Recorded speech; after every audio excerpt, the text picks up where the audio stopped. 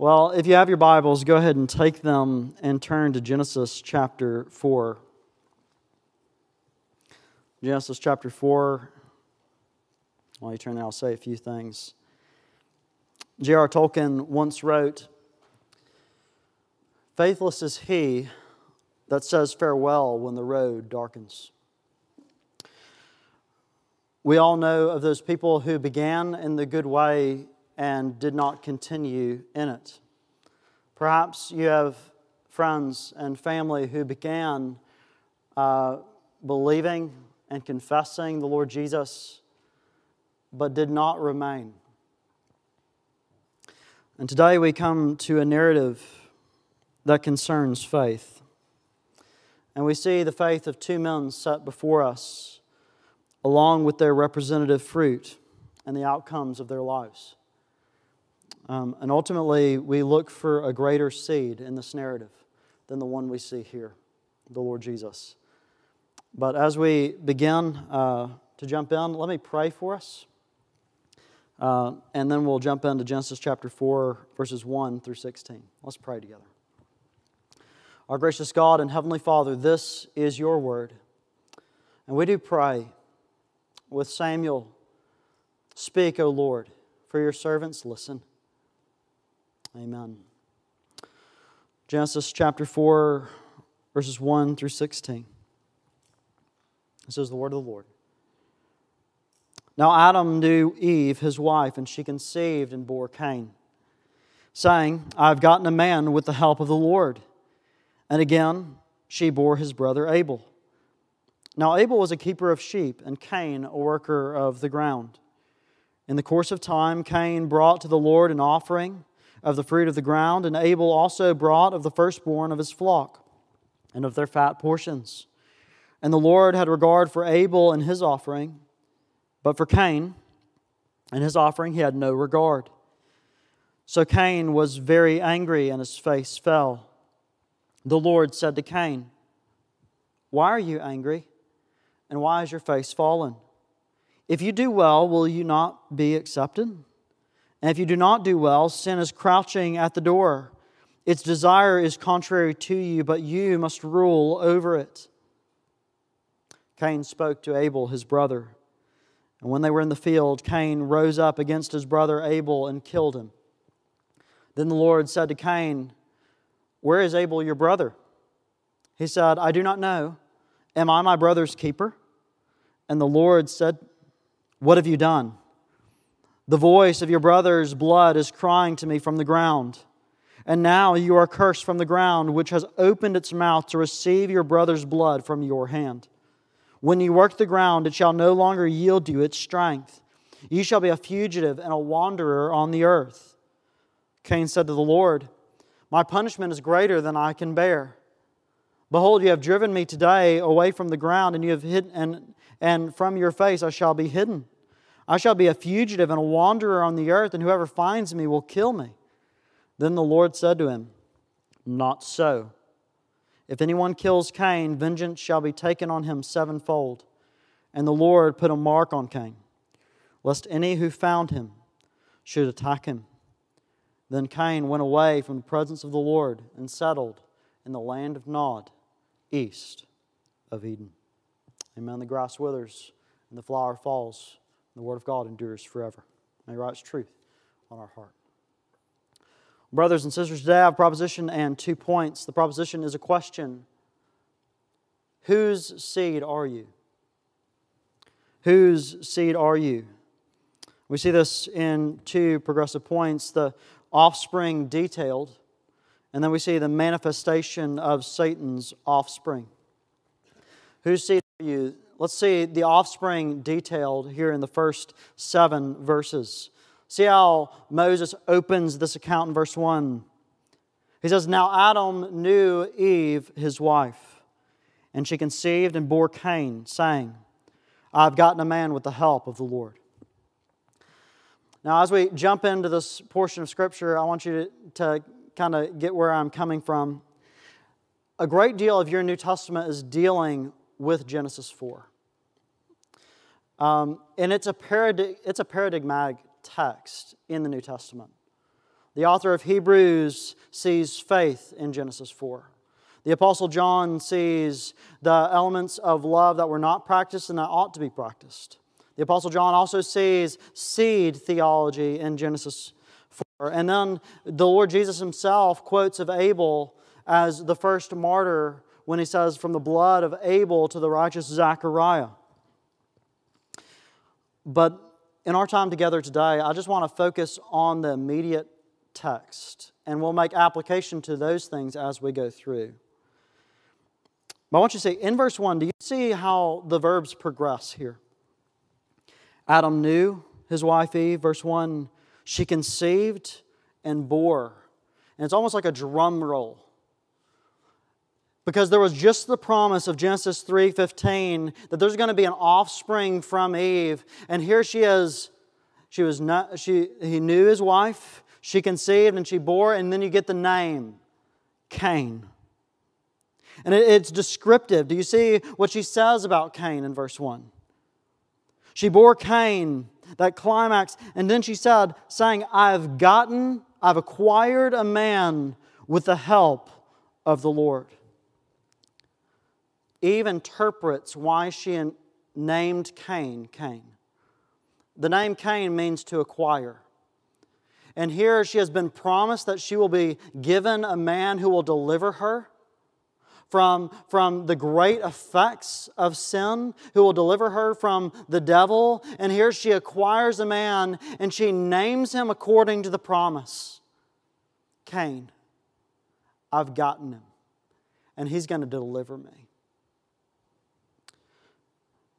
And Eve saw, and she translates, she said, it's with the help of the Lord that I've received him.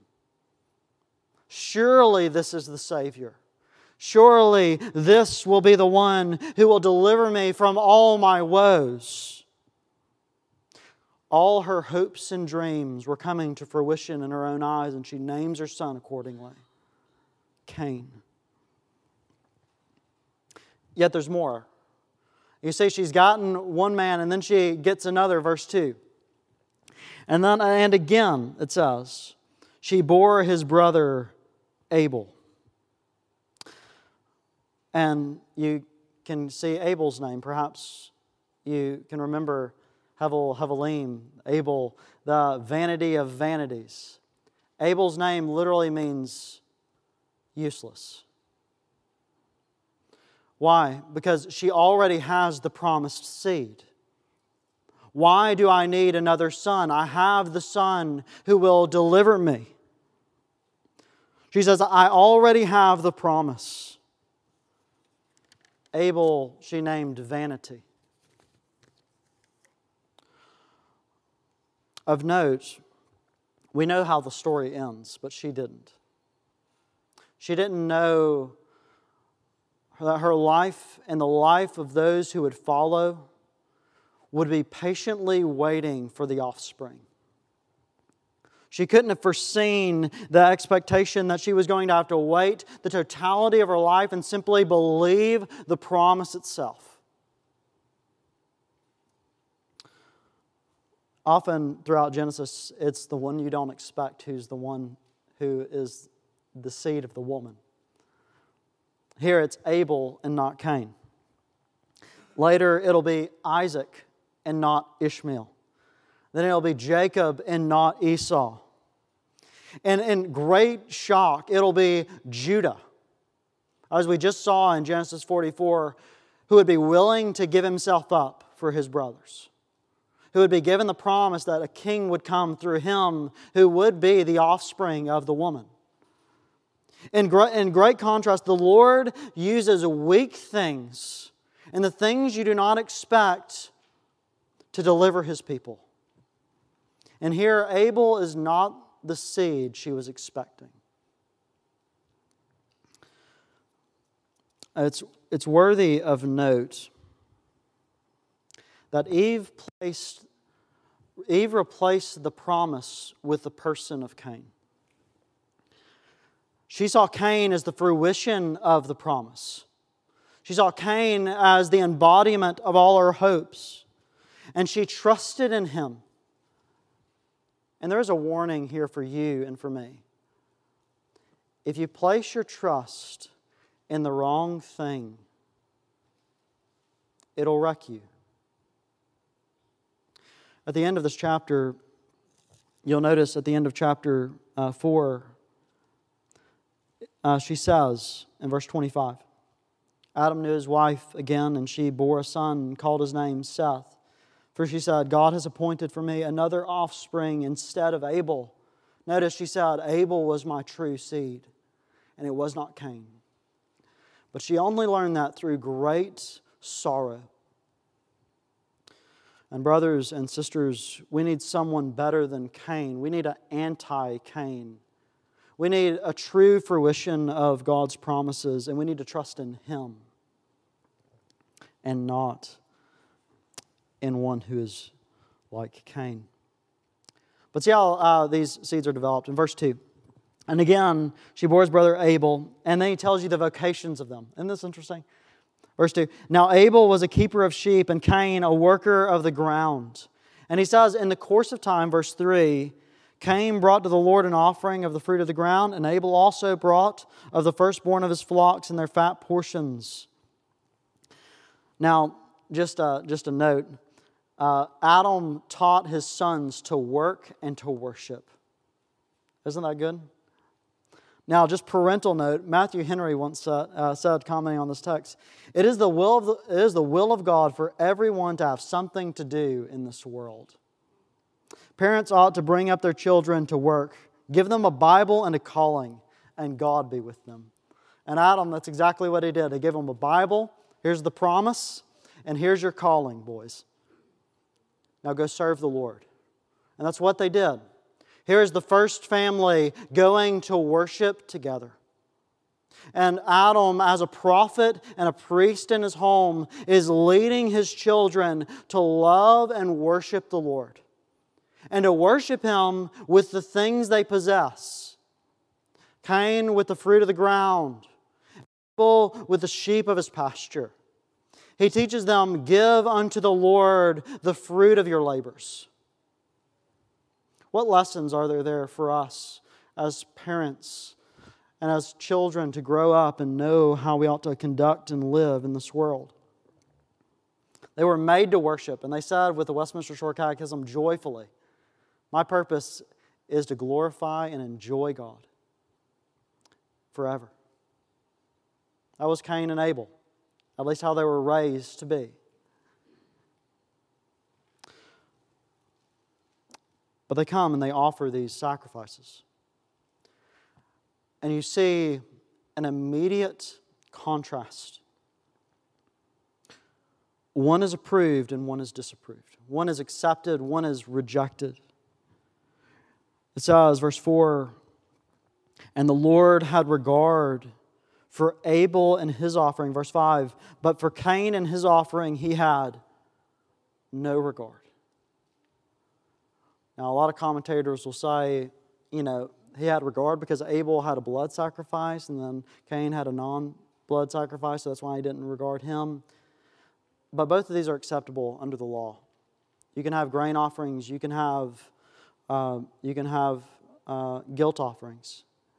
Both of them are acceptable, and Hebrews tells us the difference between how these men made their sacrifices. Hebrews chapter 11, verse 4, it says, by faith, Abel offered to God a more acceptable sacrifice than Cain. Notice the key difference that the apostle tells us in Hebrews. Abel had faith. Meaning Abel offered up the lamb and he was looking forward to another lamb who would actually take away the guilt of his sin. But when Cain offers up the grain offering, the thank offering, as it were, it does not say that he was actually looking to anything.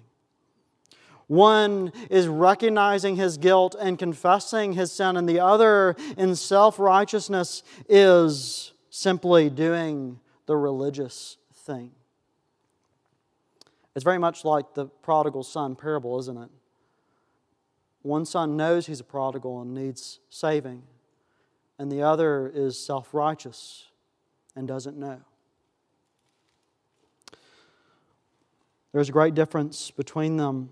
And Abel looked forward to a greater lamb who would actually remove his guilt and would take away his sin. Abel looks to the Savior who would reverse the curse and set him free from the tyranny of the devil.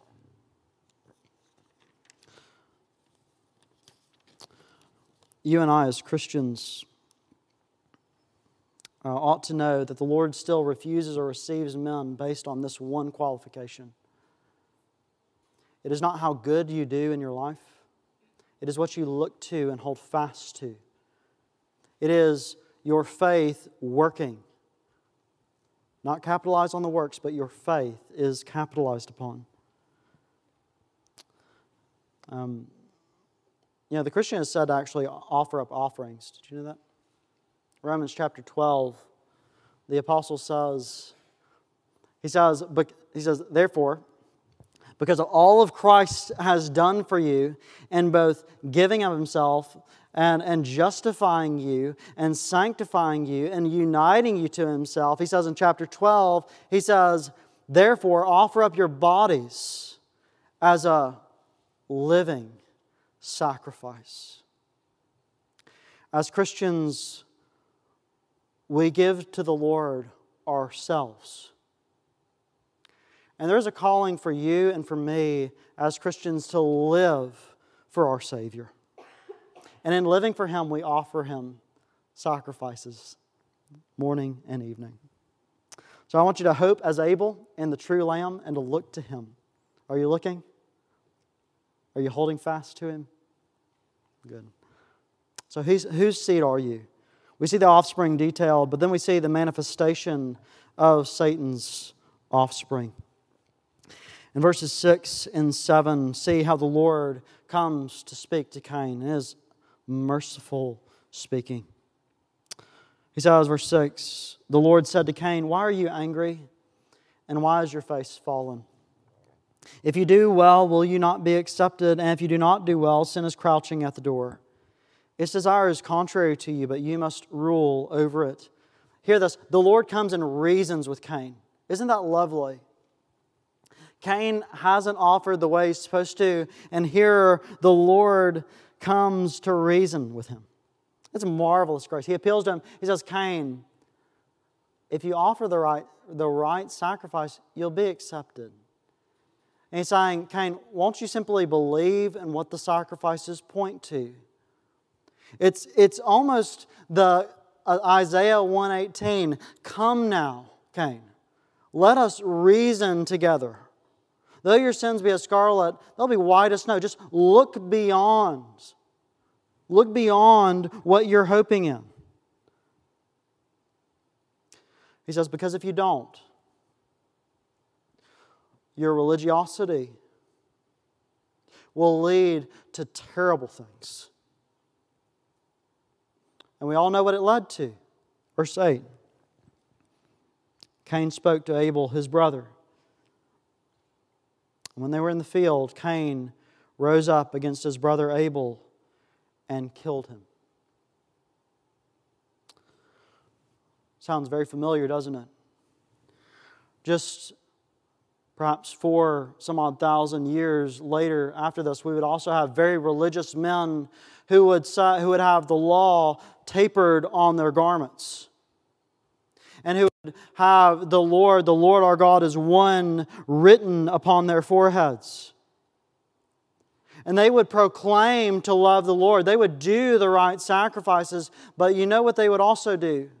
Their religiosity would lead them to kill a better Cain, the Lord Jesus. If we do not look beyond and hold fast to not ourselves, but to another, we will find ourselves in dire places. The Lord Jesus Himself spoke to those religious leaders in John 8:44. And He said, you are of your father, the devil. And your will is to do your father's desires. He was a murderer from the beginning and does not stand in the truth because there is no truth in him. Cain is a murderer. And just as he was introduced by these compounding of verbs, knew, conceived, bore, we see him fall with a compounding of verbs. He spoke, he rose up, and he killed. He's a murderer. And his true progeny is that he is of his father, the devil. He not only murders like the devil, but he lies like the devil, doesn't he? You see what happens in verse 9? The Lord asks, "Where's Abel, your brother?" First human death in the world, to which Cain has no remorse, and he says, "I do not know." That was a lie. Am I my brother's keeper? Yes, you are your brother's keeper. That was deception. There's even an element of mocking in this. Do you see it? I do not know. Yes, you do. Am I my brother's keeper? My brother keeps sheep. I don't keep him. Cain retorts mocking the Lord. Matthew Henry again, he says, Cain slew Abel, his own brother, his own mother's son, whom he ought to have loved, his younger brother, whom he ought to have protected, a good brother who would have never done him any wrong. Our actions speak to our progeny. And the question becomes, to whom do you belong? You may say, Jonas, I've never murdered. And I'm certain it's true. Most of us have not murdered. But did you see what preceded his murder? The Lord said to Cain, verse 6, "Why are you angry?" You remember what Jesus said? Matthew 5, verse 21, 22. If you're angry with your brother, you've committed murder in your heart. You may say, I've never murdered anybody. But have you really?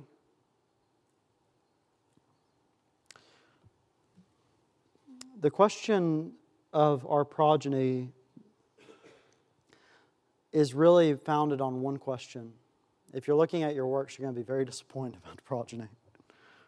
But the question becomes, are you looking to the promised Lamb? Or are you like Cain, looking to your works and finding your worth and identity in them? The mark of the seed of the woman is that they are not trusting in themselves, but they are trusting in the promise. And I wonder if you find yourself trusting in the promise this evening. The call of God to you and to me, and it was the call of God to Cain, was to hold fast to the Savior who is promised, which is not you, and it's not me. It is the one we know, the Lord Jesus. And the Apostle John, when he comments on this passage, he says that we ought to love one another. He says, brothers, if God has so loved us, we also ought to love one another. And it is to be upon the tombstone of every Christian, because we have been saved by grace, and it is to be on our tombstone to simply say, the servant of all,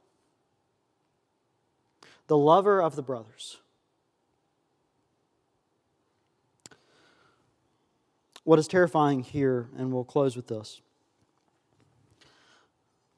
was that one day all things will be revealed. Your progeny, my progeny, the progeny of everyone in history and on this globe will stand, and they will have to be unmasked as to who their father is. And Cain was unmasked right here. As the Lord rips off the mask in verse 10, he says, "What have you done?" The voice of your brother is crying to me from the ground, meaning it is not hidden from me. And nothing that we do is hidden from Him. He knows whether we have faith in our offerings. He knows whether we have murders in our hearts. And the terror of verse 11 is that to be of the seed of Cain is to have the pronouncement, you are cursed from the ground. to join the devil, you are cursed. And so, brothers and sisters, let us flee from not looking beyond all, even your Bible is pointing you beyond to the truth, to the Word of God incarnate. And let us hold fast to Him. And let us find our life and hope in the Savior. Let's pray.